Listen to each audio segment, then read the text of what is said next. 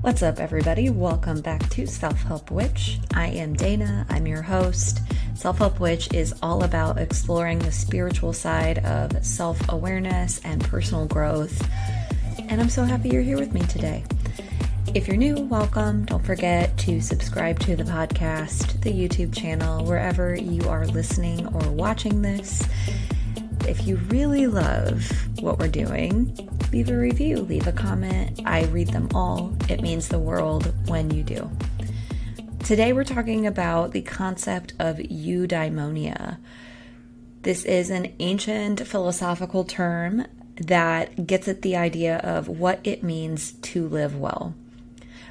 If you watch the YouTube channel, you may have noticed that the cover art for this episode contains a rendering of the Sun Tarot card. As I'll share in the episode, eudaimonia is about living well, and it's about living in alignment with your virtues. But one really fascinating piece of this that kind of is woven in but not explicitly talked about in the episode is how living in alignment with your virtues is really about living in your brilliance. The Sun card always evokes that for me. It depicts a child basking in the sun. And that is the feeling that I get when I am feeling most alive, when I am lit up. And I get that feeling from living in my virtues, living in alignment with what feels true and correct for me. That is really what eudaimonia is all about. I hope that you'll take away from this conversation that living in alignment with your truth, with your virtues, with what feels correct for you is honoring your spirit's path, the path that your spirit came to experience firsthand, to make manifest in the physical. And that feeling of aliveness and being lit up is living in your brilliance. I don't think it's a coincidence that we use lit up idiomatically, at least in the English language, that feeling of being lit up and living in your brilliance. It's about living well, and living well is about being true to that sense of what lights my spirit up. And I wanted to make that really explicit before we got into the episode, because that's the takeaway. So let's dive into the details. Let's get into what eudaimonia is, what it's not, and how this concept can help us access living in our brilliance. Let's start by breaking down what eudaimonia really means. So the word starts with the prefix EU, which means happy, and has the root daimon in it as well, which means spirit. I want to read a direct quote from some of the research I did on this topic that I think is so useful for understanding this concept, and we're going to unpack the different pieces of this throughout the episode. They say, well-being is not so much an outcome or end state as it is a process of fulfilling or realizing one's daimon or true nature. That is, of fulfilling one's virtuous potentials and living as one was inherently intended to live. A couple things I want to pull out from this. One, the idea that eudaimonia is a process and not an end game. The other thing I want to point out is this idea of virtuous potential. So virtue is a really important piece of eudaimonia. You can't access eudaimonia, in other words, living well, without living in alignment with your virtue. And then finally, this idea of living as one was inherently intended to live. I want to push back on any kind of skepticism you might be having that is actually really selfish. I believe that the channel for your highest contribution for all people, for the collective, is by living in alignment with your true nature, which is what we're talking about here. And so I'm going to pull all of that together in the episode. Let's start by talking about the difference between active eudaimonia and passive happiness. One really important distinction between eudaimonia and happiness is that eudaimonia is not an emotion. It is a state of being. Obviously, happiness is an emotion, and you might be wondering, what is the difference between a state of being and an emotion? To me, it's the difference between active and passive. So, eudaimonia is an active choice. It's something that can only happen through action. And the action is living well. On the other hand, happiness is passive. It's something that happens as a result of external circumstances, typically. Now, of course, you can access happiness through things like gratitude, which are definitely internal experiences. But if you stop and think about it, gratitude is also active. It's something you have to choose to do. Gratitude is rarely something that happens just automatically on its own unless we have a really solid gratitude practice. So when we think about eudaimonia, living well, as rooted in action and choice, and happiness as something dependent on external circumstances and passive, we can see how happiness is such a fleeting and frustrating thing for so many of us.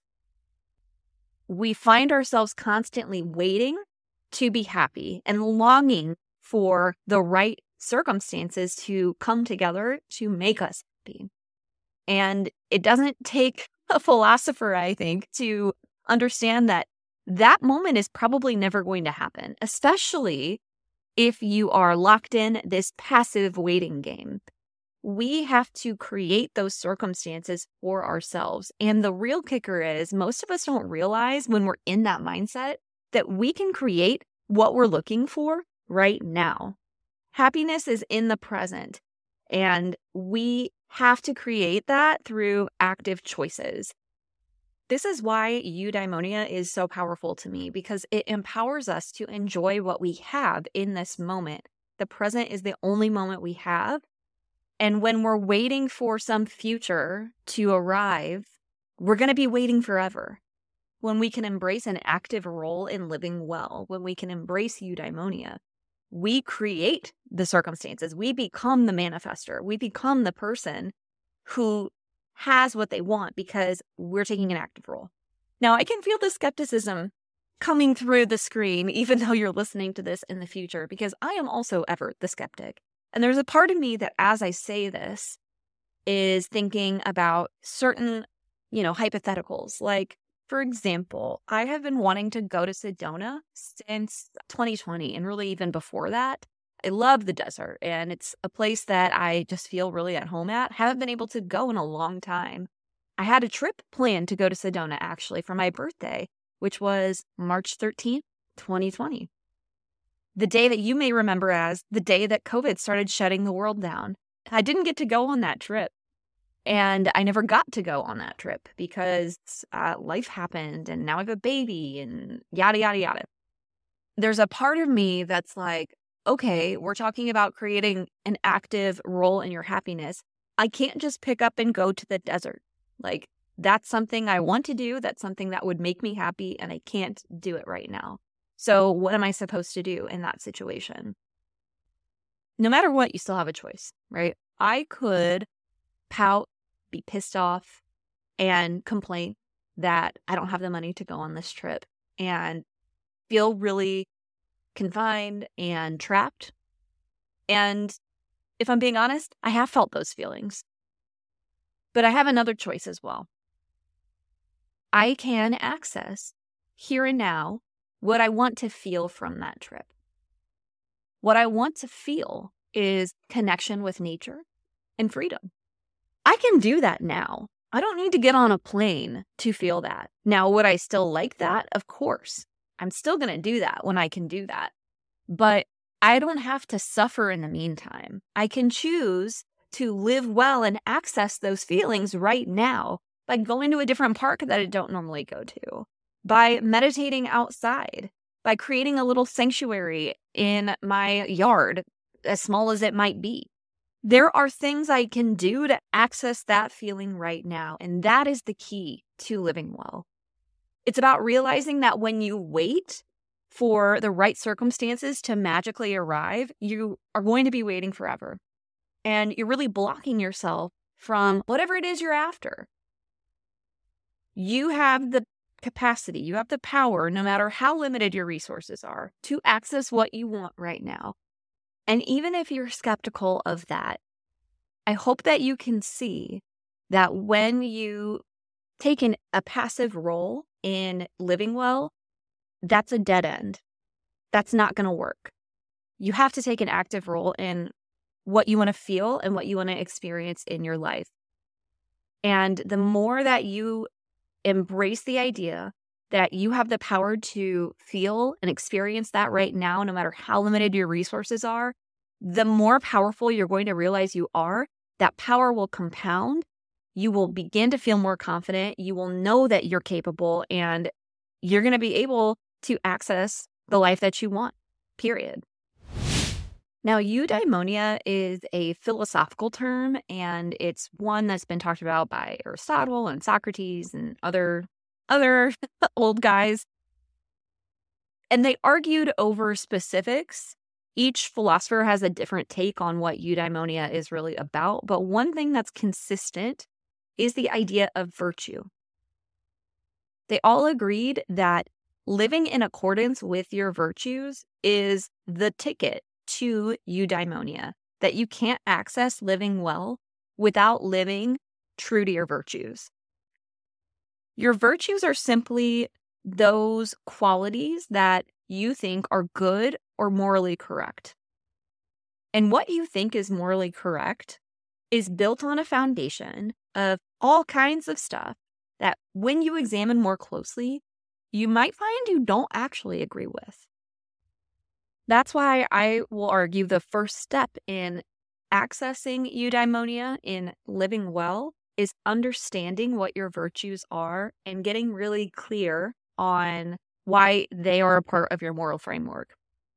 For example, when it comes to being honest with others, you might believe it's better to keep an opinion to yourself if it's going to hurt somebody else. When you stop and examine that, you might realize what's underpinning that is a belief about keeping yourself small and putting others' needs before your own. I think most of us would agree that that's not a path to living well, right? So it's sneaky because we would all agree that honesty is a good virtue, but you have to dig deeper on, well, what do I really believe about honesty and why do I believe that? The same virtue that could be in alignment for someone else may not be for you. And of course, we live in a society where we learn our virtues from the culture and the family of origin, etc., that we grow up in. So all of us have to do that work of questioning what are the virtues that I want to align myself with. Because remember, the idea of eudaimonia is rooted in living in accordance with our virtues. And when we live in accordance with our virtues, we are living in accordance with our true nature. So this clarity work is really about recognizing what's true to you and what's external and what's conditioning. So not only does this require clarity, but it also requires honesty with yourself. We have to be able to be honest enough with ourselves to look underneath these virtues and perhaps change them. So a couple things to consider when you are doing this virtue reflection work. Think about your actions. Based on your actions, what virtues do you embody? And do these actually resonate with you? So, for example, you might say that honesty is a virtue for you, but you're not honest. Think about how many times a day you say, I'm fine, without even thinking about how you're really doing. This is a big one for me, and I've really tried hard to rework this. But if you say honesty is a virtue for you and you are consistently not honest about how you're doing, there is a disconnect there that deserves some unpacking. And it goes back to the bigger picture that your virtues only matter in terms of how much you're living them, the extent to which you're embodying them. You can say all day long that courage is a virtue for you, but if you're not actually doing things, taking action that's outside of your comfort zone, it doesn't matter. It's what we do that matters, that helps create the life that we want to live, that allows us to live well. Action is living. And if we're not taking action, we're not living, which means we can't really live well. We're just existing. And there's a big difference between the two. So that's the first thing you can think about is, what do my actions say about what my virtues are? And is that really accurate with how I feel? On the other hand, you can ask yourself, what don't I do that says something about what I value? Like, maybe I don't brag about my accomplishments, so I could say I have humility. And with both angles, what you want to ultimately get to is, what's the volume on this virtue, and do I want to dial it down or up? Like, you could be too humble. Maybe you need to brag a little bit more, so you want to turn that down a little bit. Or you want to have some pride in yourself, right? You want to flip the script on your version of what you think is bragging. Like, maybe bragging to you is really rooted in this idea that you can't celebrate yourself, that it's wrong to be proud, and you could use a little bit of pride. And so you want to kind of reattune to that virtue in particular. But we can do that with any virtue. We can investigate the extent to which we want to embody that and the frequency with which we want to embody that. Meaning not how often we embody it, but the tenor of that virtue. And again, either way, the question becomes about your actions. What am I doing? What am I not doing? And how does that align with what my virtues are? You live your virtues through your actions, and understanding the connection and disconnection between your virtues and your action can help you know where in your life you need to tweak to access living well, or eudaimonia. So now I want to push back on any feelings you might be having that this is actually selfish. Honestly, this kind of gets into the whole idea that self-help is just pointless navel gazing and is, makes us just focus on ourselves and all of that bullshit. This is one of the best things you can do to be of service to the highest good. So let's think for a second about virtues and what they are. Again, virtues have to do with your morals and what you feel is morally correct. So your virtues are not only the qualities that describe your moral compass, but I will argue also your spirit's compass. So let's take this from a spiritual angle for a second. Your spirit came here to experience a particular path. It came here to embody certain qualities and to bring them into the physical world. Your virtues help you know what those actions are. Again, if courage is a virtue, you are here to be courageous, to do things that are bold, that maybe not everybody else would do, that are a little outside the box. And when you follow those virtues, when you embody them and you're following that compass, what you're doing is help you stay on that path that your spirit is intending to live out in this physical existence. My belief, based on what I've read, what I've experienced, is that we are individual spirit souls, but we are all connected through Source. And because we are all connected, when we live in alignment with our virtues, it benefits the collective. Because each of us is a little piece of a greater, larger whole that we're all connected to. And we all came to shine in a different way. When I shine in a way that resonates for me and my spirit and my virtues, it ultimately helps everyone else. So how does this work? Think about people like Oprah, like Dolly Parton. These are both women who came from extreme poverty, had plenty of setbacks and obstacles, and I'm certain people telling them they couldn't do what they wanted to do, who were tenacious enough to live in alignment with their virtues and follow their path. So in Dolly's case, it's writing music and ultimately becoming a performer. And in Oprah's case, it's becoming a thought leader and someone who really was an innovator as well. It's obvious how their contributions have helped the collective. But I don't think that you have to be a humanitarian or a philanthropist for living in alignment with your virtues and embodying living well to be of service to the collective. For example, I don't know anything about Natalie Portman as a human, but Black Swan is one of my favorite films of all time. The way she plays Nina is deeply inspirational to me, and it really gets me thinking. And I'll also give credit to the person who came up with the film, Darren Aronofsky. He's the director, and I think he wrote it as well. Both of them living in their brilliance, living well, living in accordance with their virtues. So creating, acting. It benefits me. It helps me live well because curiosity is one of my virtues, and I love to think, and this film makes me think. So even things that seem like, how could this possibly be benefiting people? Everything you do that's living in alignment with your virtues benefits the collective because we're all connected. And I think it's easier to understand that if you think about the inverse. When you're not living well, you certainly affect other people, right? As a teacher, I think about the example of, and I'm sure unfortunately you've all had this experience, the teacher who's just grumpy, the teacher who just clearly doesn't like kids, doesn't like what they're doing. Obviously, this person isn't living well, and it can deeply affect the students in the room, the people they work with, on and on. I think about, the best teacher I ever had and how that person saved my life. I would have probably dropped out of high school or just gotten myself mixed up in some really bad stuff had I not had this person to lean on. And I believe it was because she was living well. She was living in alignment with her virtues of being someone who could care for others, being there for someone who needed it, that I am here talking to you today.